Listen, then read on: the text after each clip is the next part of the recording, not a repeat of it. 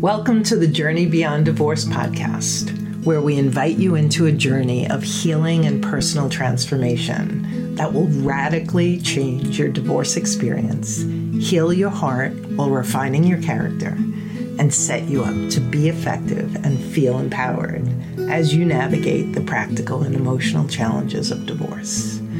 I'm your host, Karen McMahon, founder of Journey Beyond Divorce. My divorce brought me to my knees, and it also transformed me and set me on this path to help you.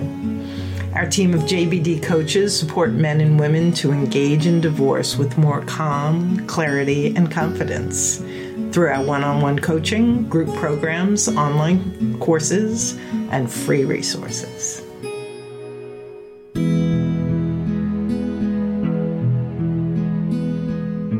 When you look at articles on abused women, the kind of therapy they get, usually they get self-determination talks and venting the anger and mourning the loss and all those kind of things. But they don't get forgiveness, and they get stuck in something called accusatory suffering. They want to tell that story over and over again to protect themselves.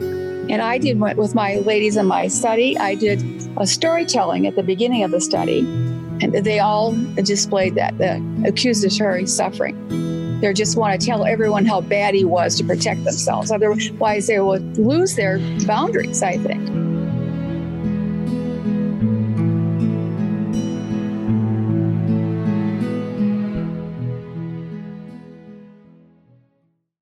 Listeners, welcome to episode 10 of our year-long series on divorcing a narcissist and high-conflict divorce. As we continue to focus on you and your journey to wholeness, today's episode focuses on the vital role of forgiveness in your healing. Now, I know many of you, your back just went up, and you may have thought, no bloody way, I'm not forgiving. In my years facilitating coaching groups, clients have often scowled and scoffed at the thought, never mind the need for or value of forgiveness. So I made sure to find an international forgiveness expert to speak to us today. Stay with me. You're about to learn some powerful and essential lessons required for you to emerge from your divorce healed and whole. I'm excited to introduce today's special guest. Dr. Gail Reed holds a PhD in educational psychology with a specialty in forgiveness research, therapy, and education. She's a speaker for the International Forgiveness Institute and an adjunct professor at UW-Madison, teaching constructive conflict management. Dr. Reed has also published articles on the benefit for women with a history of spousal psychological abuse and for those divorced due to infidelity. Welcome, Gail. Thank you. Welcome to you. Gail, I'm so excited to have you here today, and I know this time is going to fly by. Before we get into the conversation on forgiveness, what led you to get involved in the area of forgiveness? I've always been interested in how people find meaning in their life. And I also had an interest because I was traumatized by a high conflict divorce and with abuse and infidelity. And I wanted to heal myself so I could heal other people. So I found Robert Enright, who was running the forgiveness program at UW-Madison. And we did some research together on that. I had to heal myself first and then reach out to other people. Beautiful. And I'm so glad that you said that, because our listeners will hear even deeper how you can relate, having had that same high conflict experience as they're having. Let's just set the stage a bit. I was reading through some of the material that you shared with me, and I came across a few statements that I wanted to read to our listeners.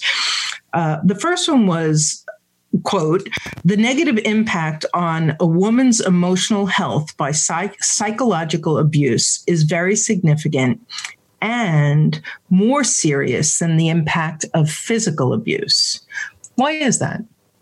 Well, if you're hit or punched or whatever the physical abuse is, you know it's unfair and you don't deserve that, but you're not having your self-esteem just shattered. Verbal abuse says you're not worthy, you're not good, you can't control your own choices, you don't exist sometimes. It's threatening, and threats are worse than physical abuse because their threats are not realized. You can just hang in the air. But mostly it says you're not worthy. You're not worthy. And that really hurts the self-esteem. So I'm hearing that it has a deeper psychological wound than any pounding that someone might get, physical impact. A lot of the women I worked with would say, I wish I had a wound so people would understand me and believe me. That's the other thing. People don't believe it. I just smiled when you said that because those were my exact words in my divorce. I remember saying, if he would just hit me, if I just had a black eye or a bruise, like, they would take the pain more seriously. So thank you for saying that. I think so many people listening would resonate with that. The other question on that is it the same for men? I mean, we have a lot of male listeners and male clients, and certainly I've worked with plenty who are struggling with a high conflict spouse. So just curious about that. It is the same for men, I think. We haven't found any differences between men and women that deal with this. Okay, good. So I just wanted to clarify that. Yeah. I know part of your process, which is what we're going to talk about today, helps clients to notice and detach from psychological defenses. I read in your materials, it certainly is a normal response to use psychological defenses to manage the anger, pain, and confusion caused by the abuse. And so I thought it would be helpful before we talk about forgiveness to have you describe what a psychological defense is and give us a couple of examples. Yeah. One is denial, which you stay in a relationship because you're denying how much it hurts you. Now, that's an emergency room responder, denial is, but it doesn't work well over time.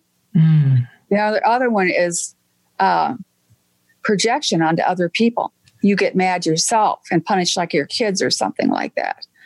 Another one would be condoning and excusing. You minimize it so you can live with it. Right. And it really hurts you to do that. Another one is identifying with the view of the abuser. You say, I'm ashamed. I'm not worth it. I believe him. I'm not worth it, or him or her. I'm not worthy. Those are really, that's like a emergency room a response, but it doesn't do well over time. Right. So a lot of these, and this is what I've always heard, even when I was in the 12-step program, they would say we have this innate ability to create psychological defenses that help us in the moment. Like even as children growing up in dangerous situations, it's like we just kind of know what to do. But then when we bring those defenses into a long-term scenario, they're counterproductive. Right. Gotcha. And so I was just say something about anger. Anger is a really good town crier to tell you that something's wrong, but it's not really a viable permanent house guest, Right. Right. And anger can absolutely motivate us to move, but it can be debilitating over the long term. Yeah. Right. And so, Gail, I think for so many people I've worked with, when I raise the topic of forgiveness, it seems so counterintuitive as a vital part of healing. And in fact, people have a very different view of what forgiveness is, why to practice it, and the impact it has on them, the forgiver. So let's just start with a definition. What is forgiveness? Forgiveness is a moral response to an injustice. but it does not deny the injustice. Okay. It contains goodwill, merciful restraint. Like you don't go after the person or stew in resentment of the person. It's generosity, offering good things when it's safe to do so. It's moral love, hoping for the betterment of the other person. But it's paradoxical. You heal yourself by offering forgiveness in a safe way with good limits. Sometimes you don't want to go up to someone and say, I forgive you, and they're going to hurt you again, because they didn't believe they did anything wrong. You don't want to do that. You want to do it with good limits. You have to retrain your compassion also, because sometimes when you're in an abusive relationship, you're kind of codependent or enmeshed with the person that's hurting you. You don't want to do that. You would have compassion from afar and wish them well, but not get close enough for them to hurt you. Well, it's not good for you. It's not good for you. It's not good for the other person too. So. Yeah, and I was just going to ask you about that, because so many people who are enmeshed with these high conflict personalities, part of our listeners' struggle is their own codependence, and so the danger, one would say, the fear of the danger is. I do that all the time. I have compassion and I forgive, and so I just keep getting pummeled, and I can't forgive for that reason, because it's like taking down a protection or something. And actually, that's one of the reasons we get ourselves into stewing about the thing, that rehearsal of the wrongdoing, because we want to protect ourselves. But we can say that compassion doesn't mean fixing the other person or staying close to the other person. That's not good for yourself. It's not good for them either. And it's not reconciliation. True forgiveness wants reconciliation, but it's two people's choice to do that. You can choose to forgive before, if it's impossible to reconcile. Right. Yeah. So that's really important to know that. I think my pastor said once, he was like, forgiveness takes one, reconciliation takes two. Takes two. Yep. And the timing has to be good too. You can't rush the other person. They can't rush you. Right. So what are the misconceptions of forgiveness? Well, the first thing is people, or have other people helping them do this, their family members. It's denial and forgetting. It's just forget it. Just happened that one time. It's not going to happen again. Sometimes the abuser will help you think that too. It's not condoning, deciding the thing is not that bad. He didn't hit me, he just yelled at me. It was just every month and not every other week or something like that. It's not excusing. The person couldn't help it. They may need a lot of therapy to try to help it, but they're responsible for their choices. And that's giving them human dignity, because the person could change, but you're not going to change for them. Or make them change. It's not condemning, like I'm the good person and you're the bad person. I'm forgiving and you're not. It's not seeking justice or compensation. You can seek justice, merciful justice, but it's not forgiving.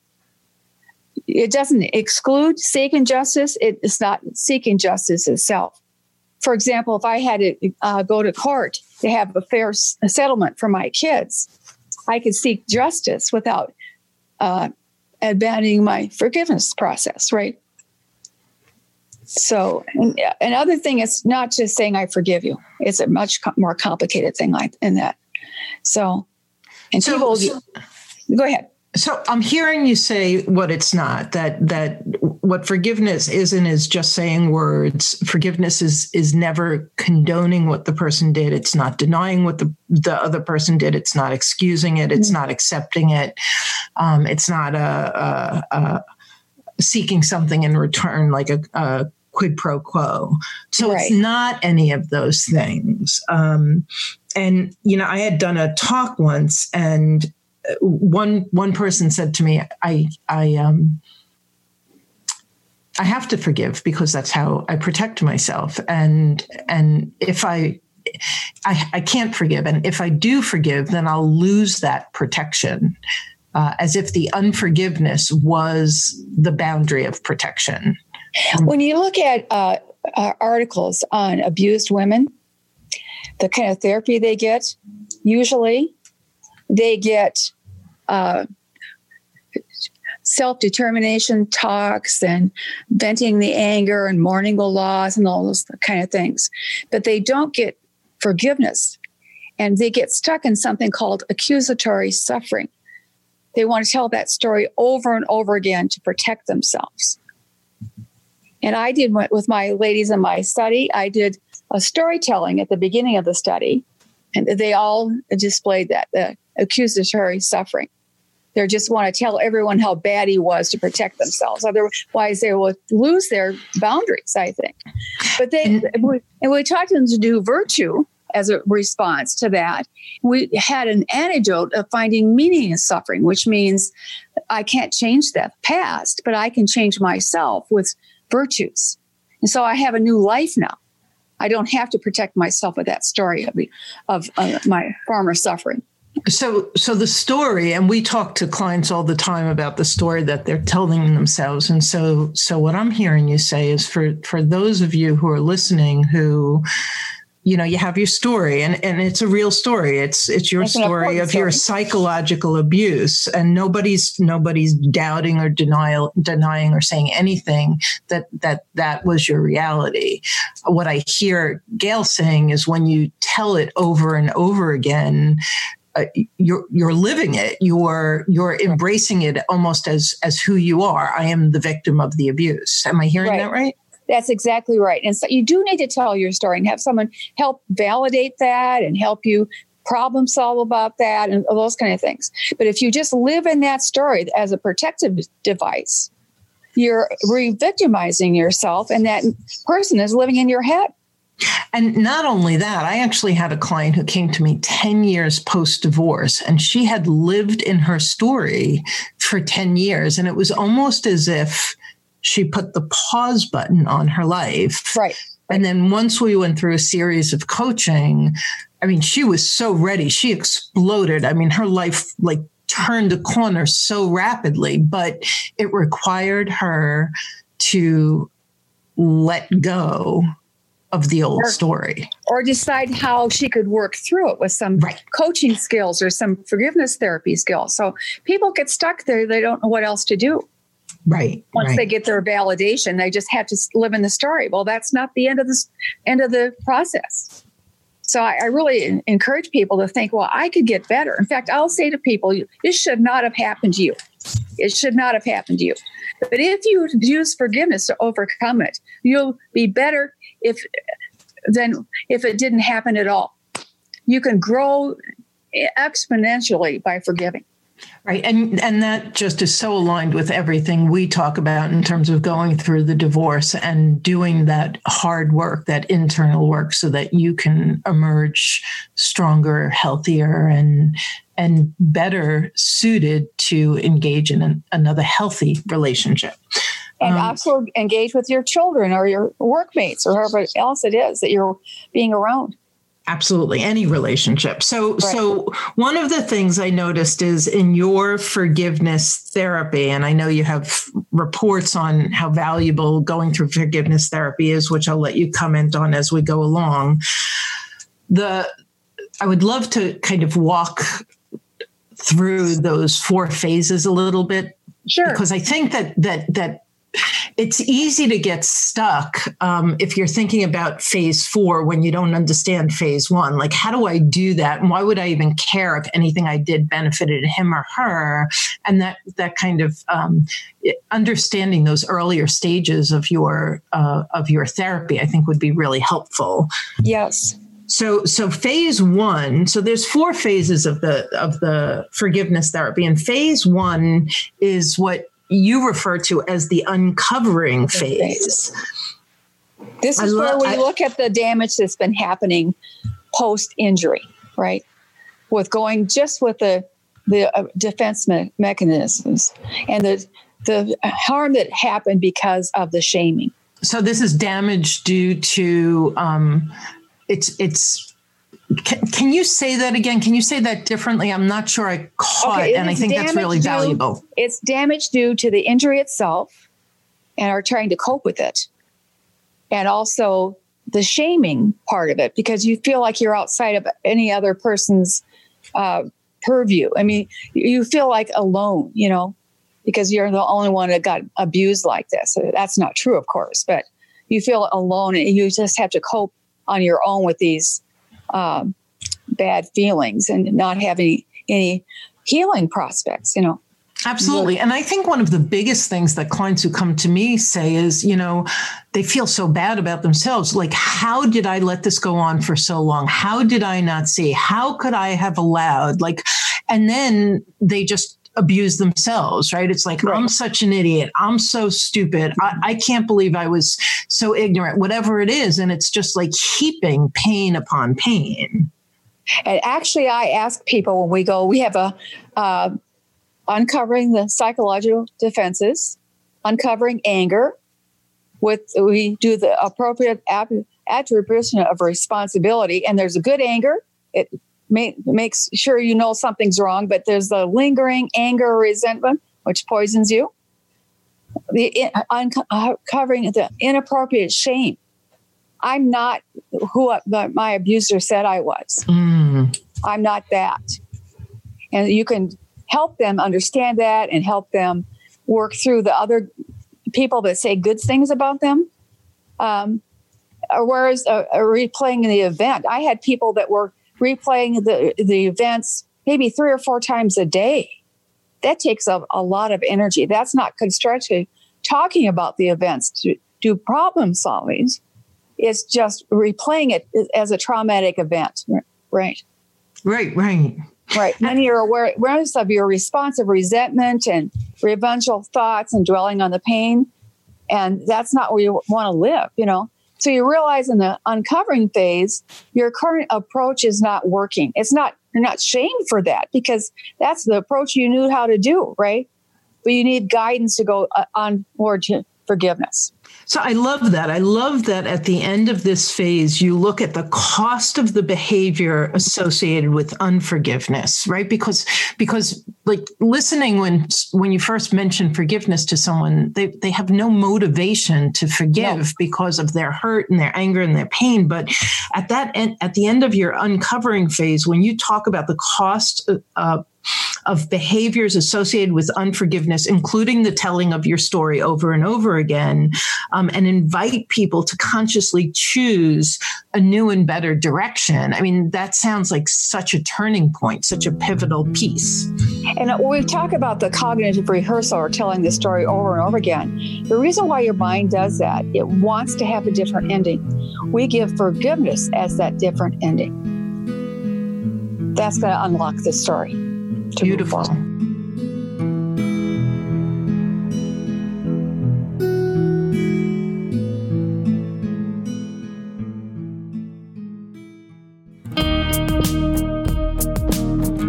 Calming the chaos of divorce begins with quieting your mind and getting clear on what you want and how to get it. That's why we created the Divorce Survival Kit.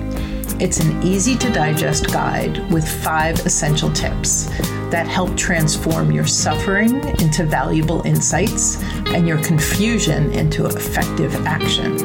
So go to divorcerecoverylifeline.com and grab your Divorce Survival Kit today.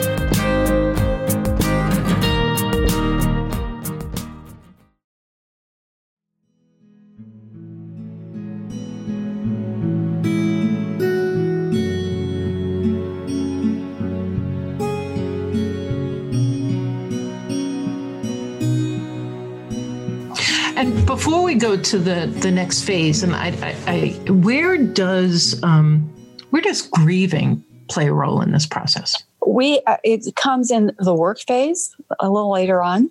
I put it as the first part of the work phase because we've just uncovered pain, right? And then we're choosing to forgive, but we have to go work on the pain and have a paradigm to go work on the pain. And there's a lot of pain. It doesn't come up all at once. And so I really encourage people to grieve the pain anytime it comes up. Because and we've talked on recent shows how that process, could it can go on for years where you're triggered, it comes up, there's another level of grief and healing. Or an event happens, or you didn't realize that memory and those kind of things. So it's an ongoing process, and you need to take time with that pain and grieving the pain. I'm going to give you a simple example. I thought I grieved my mother's death. I was in the grocery store, and I came across her cookies that she loved, pecan sandies. I was grieving for her for 2 years. I thought I was done now, foolishly. I came across her favorite cookies, pecan sandies. They're horrible cookies. I just hate those cookies. But I burst out crying. And before I went to teach the forgiveness process, I would probably just kept going and shoved my feelings down. I put my groceries aside, came back for them, went out in the car and did my grief and came back.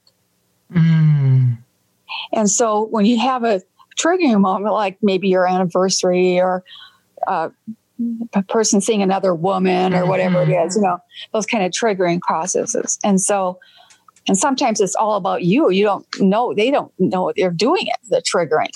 You have reasons for triggering inside yourself, You have to take time with that and realize can this pain teach me and how can I thoroughly grieve it for right now? How can I get help to grieve it? So. Yeah, it just sounds like this entire process is such a, how do I want to say this? It sounds like it's such a beautiful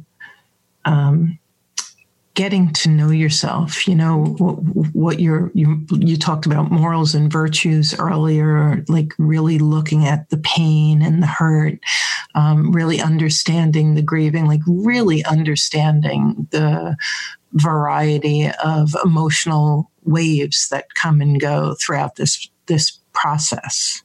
And so we go into the second phase, the committing to forgiveness phase. We know that we're just committing to try this, right? We're not saying you better start forgiving right now.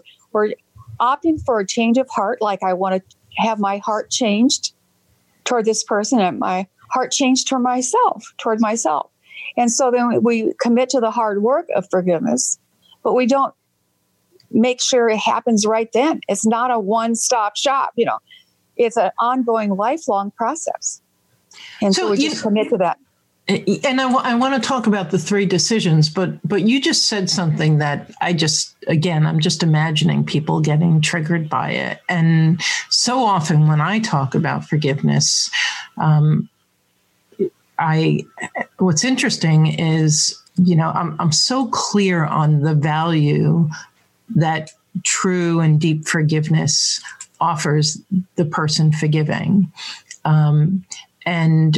And you mentioned toward the other person. Now I'm 14 years post-divorce and the other person isn't capable of and hasn't changed. And so, the hurt is ongoing. When I'm not getting hurt, I'm watching my kids get hurt. Right. So so it's so much easier for me to understand by forgiving, I release myself from bitterness and resentment. I teach my children the benefit of it. I have a change of heart. I get all of that. I want to have you speak to those who are like, I don't want him or her to feel that. I don't want to do anything for him or her. Like, what do you say to people that first of all, get stuck on that? You can't change the person, so you can't make them be worthy of forgiveness. Actually, no one's worthy of forgiveness. It's a gift. The other thing is they're still acting out, and your kids are still being hurt by that. My daughter's in that situation also. And mine's old news. It's 27 years old, so I'm not in that place anymore. But my daughter is. She's coming to understand that she could have compassion for her former partner without excusing or condoning his actions and still seek justice about his actions. Not with her kids. So the connection to the forgiveness of the other person for the other person, though, that's the part I heard you say, unless I misheard you, that I just want you to speak to. Like I think people can embrace, I need to forgive because it's going to be better for me because I'm going to clear my heart. But that for the other person part, I think a lot of people can get stuck on. And I think what I'm trying to explain, which is a hard thing to understand, you can have compassion for someone without excusing or condoning them and not noticing new wrongdoings. And so you have to retrain that compassion. So my daughter just was realizing that her former partner was abused as a child. Okay. So she can have compassion on that, but she still has to say, I don't want him to get a clean slate because he's still doing abuse in the courts, And so what I love about that answer is we've been, we're pretty deep into this series. And so we've been talking about how the high conflict personality, whether they're a narcissist or borderline personality or whatever variety, or abused as children, whatever it is, that they didn't ask to be this way. They circumstances created who they are too. And in many cases with the whole narcissistic spectrum, they have no ability to see their part and change. And so the beauty of being able to have compassion, and it took me so many years, I thought I will never have compassion. And I had pity at first. I definitely started with pity, which I felt like was a step in the right direction. But ultimately,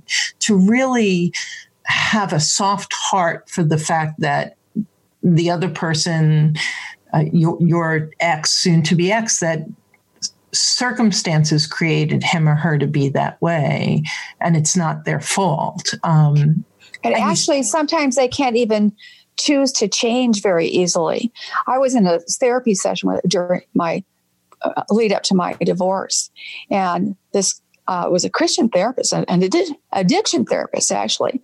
He was talking to both of us, and he realized that my ex-partner or soon-to-be ex-partner, was coming from just a violent, abusive background. And he said, I can't help you with your marriage unless you work on this violent background, because you're bringing into your marriage what it doesn't belong. And otherwise, I'm going to advise Gail to divorce you, because the pattern has to be broken one way or the other. Mm-hmm. And my partner leaned forward eagerly to get help, and then he snapped back. He could not leave his kind of I'm okay kind of mode. Mm-hmm. He couldn't face the pain, that's what I'm saying. Right. And I had to respect that. I had to respect he couldn't face the pain, so I broke the pattern. So. Right. And I think with the narcissist, it's understanding that they can't even see their part in it. Like they have like a blind spot that's just so big that they can't see it. And so, so that whole piece of having compassion for the fact that the behavior is horrible, the human being is broken, is limited, is scarred in his or her own way. Right. And actually you can think of it this way, is that you can have compassion based on their need for being loved. Like any other human being, their need to be comforted like any other human being. You can just go down the list of human needs and have compassion for them about that, without excusing or condoning their bad behavior.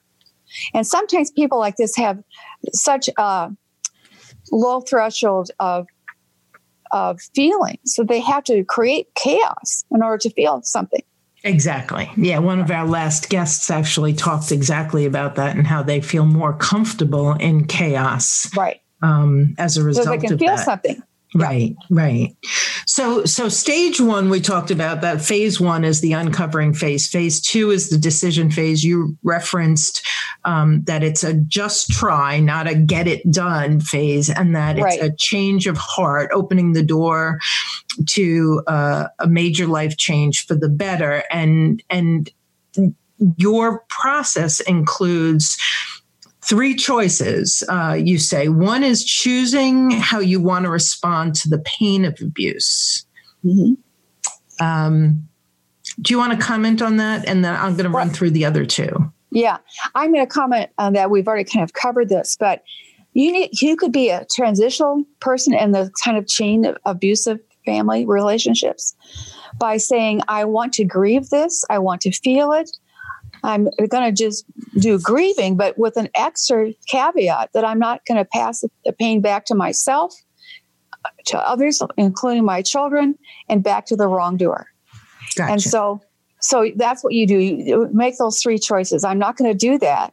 And you have to grieve the unjustness of it. It's not just grieving loss. It's grieving the unjustness of the pain. And so that's another added caveat to that, I think. And so, because it was unfair. It's totally unfair. So first you're grieving, you're choosing how you're responding to the pain, you're grieving the unfairness of it and the abuse itself or the loss from the abuse, and then choosing how you want to think, feel, and behave toward the abuser. Right. We can talk about, you could have realistic but good thoughts about him or her, wishing him or her well. You want to have appropriate emotions, compassion, and even moral love, those kind of things. And you want to behave as best you can to not respond to the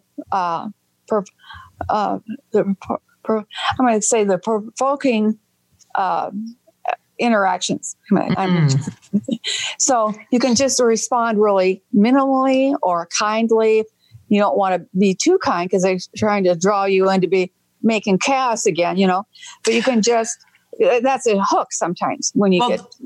Yeah. And that's what I was just going to jump in on that, because I think that one of the things that we talk about is when you're interacting with a high conflict personality and you're so angry and you're so hurt and it's so unjust, you end up looking like the crazy one. You're screaming, You're yelling, you're reactive, you're triggered, and so you both go, basically down the toilet together, and choosing how you want to think, feel, and behave toward the abuser. Part of that is being able to create that space and to have a very level-headed, rational, responsive. And I ask women to practice those. Gotcha. Really short answers. Right. Really short answers. And really just calm, short answers. Yeah, I'm always saying less is more, less is more.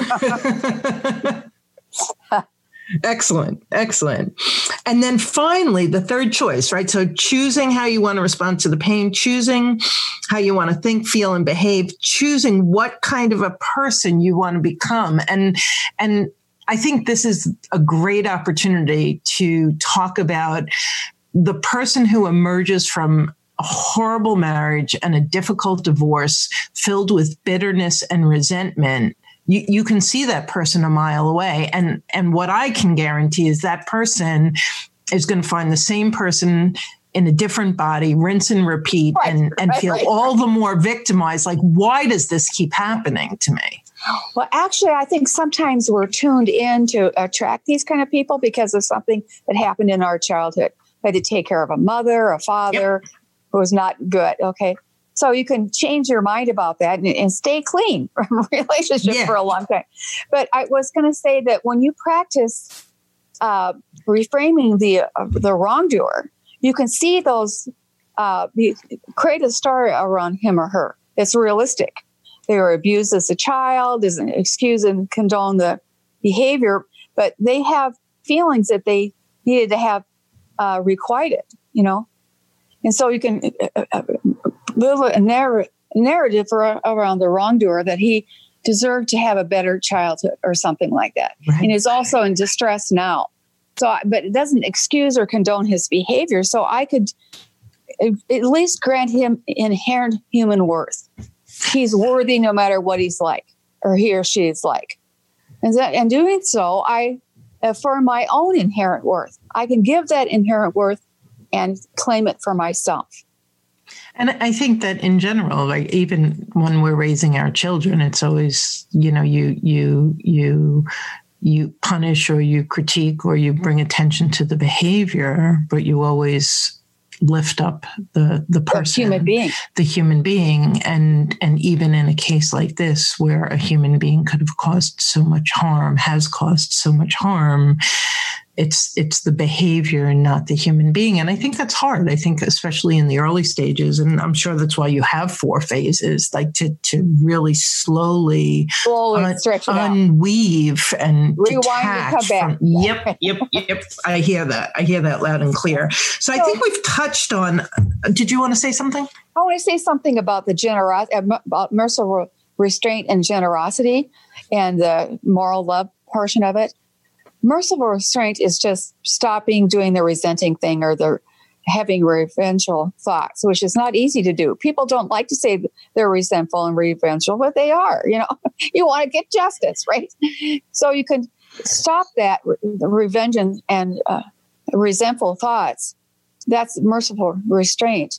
Then you give generously, hoping the person does well. Not they have a good business or have a nice car, or they have another nice marriage, but just as a human being, flourishing as a human being with values and virtues. Okay.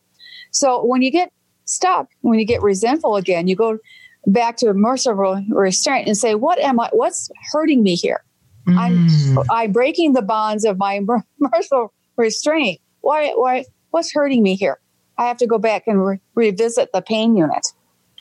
Right. And that's peeling back the layers and just getting to deeper and deeper layers of healing, which that's powerful. That's great. So we've talked a lot about phase 3, right? The work phase. I think a bunch of the things, the discovering empathy, the growing in mercy. And can you just define mercy? Because I'm a Christian, so it's like, that's part of my, my vocabulary and what I use all of the time. How would you describe mercy or merciful restraint? It really is not letting somebody off the hook. Right. Merciful restraint. It's not letting someone off the hook. I always think about forgiveness as on a balance beam with justice. You fall off the balance beam if you excuse and condone. You fall off the balance beam on the other side if you do revengeful justice. Merciful restraint is merciful justice and merciful forgiveness. And so I think you have to be thinking, I'm being merciful because I'm not going to hurt that person because they did wrong. But I'm also going to want them to heal, but on their own volition. They have to hear on their own volition. So, but you leave them room to do that without doing things bad to them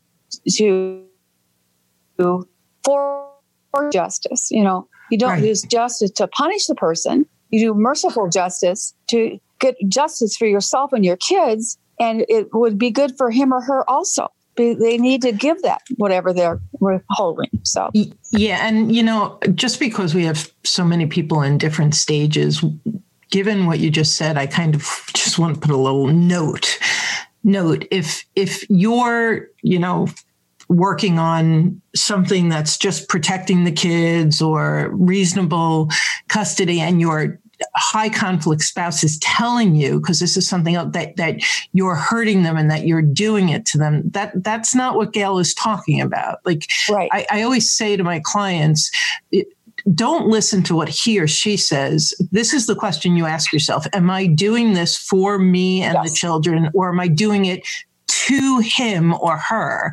And if you're doing it for you or for your children, then let their words and their story, their narrative go, because that's not what she's talking about. Is that fair?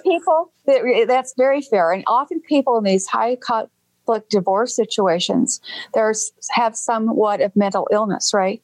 Absolutely. And they project their pain onto you, and they blame you for their own pain. You don't have to own that blaming. Right. That's not what this is about. That's not what we're talking about here. So then the final phase is deepening and outcome phase, which is finding meaning, experiencing release, and finding renewed purpose. Talk to us a few minutes about that before we wrap up. Okay. Finding meaning in suffering is a concept that Viktor Frankl came up with when he was in the camps in Germany. And so he started logotherapy, and he noticed people in the camps were being really mistreated. The people that did better were still generous. They're still compassionate. They didn't join the ragging on of other people. They stayed with their virtues. And so he decided he did it as a contrast to the will to pleasure, Freud, the will to power, Nietzsche. So he did that as a thing. So what he says is, and this is the antidote to accusatory suffering, you can't change the event, you can't change the other person, but you can change yourself by reaching for virtues such as moral love, forgiveness, kindness, compassion, all those kind of things. You can change your own life story that way. And so we encourage people to do that. In fact, I think forgiveness is one way of finding meaning in suffering, a most powerful way of doing that. And so I love go ahead. Yeah, I was just going to say that, like, when we talk to people, and what I've said on this show before is, when you take this really difficult marriage you've been in and this difficult divorce you're going through, and you use it as fuel to heal and to hone and to grow, you emerge a better version of yourself, and much better. And that's what I'm hearing in your finding meaning, the meaning in all of this, or the purpose or the fuel that it is to become a better person. That's right. And actually, if you don't do this, you just give people this is how processes you can use to better yourself, or these are some tools you can have. If you're not going for finding meaning, you're not going to be healed. I really believe that. So the rest of it falls flat. They're just skills. You have to really want to change yourself as a moral human being. Yeah. Beautiful. And that's where the healing comes from. Yeah. Last words for our listeners. I'm going to say to you that you can get justice, or you can get fairness. You can do all those things if you do it mercifully, but nothing hits the pain of betrayal but forgiveness. Nothing changes that but forgiveness. It's the ultimate soothing balm. Rough, it is. Mm.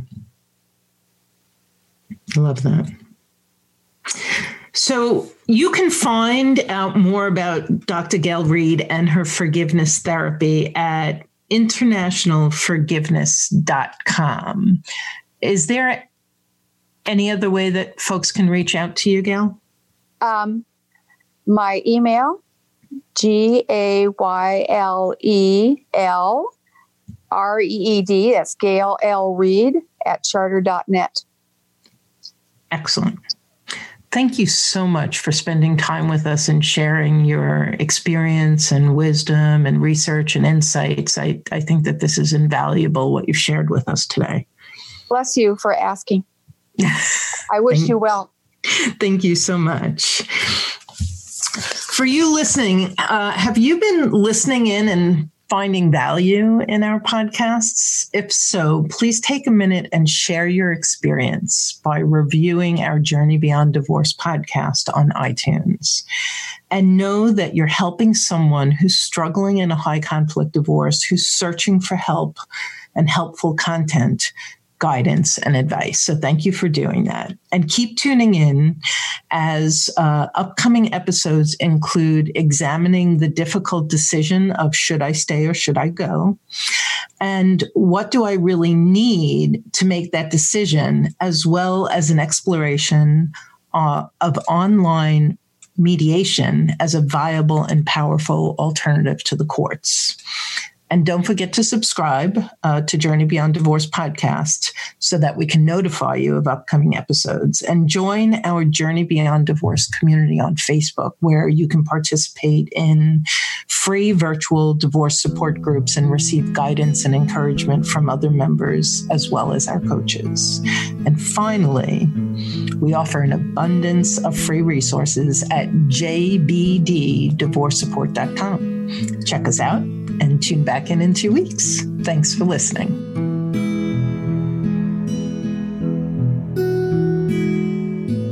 Thanks for joining us on the Journey Beyond Divorce podcast.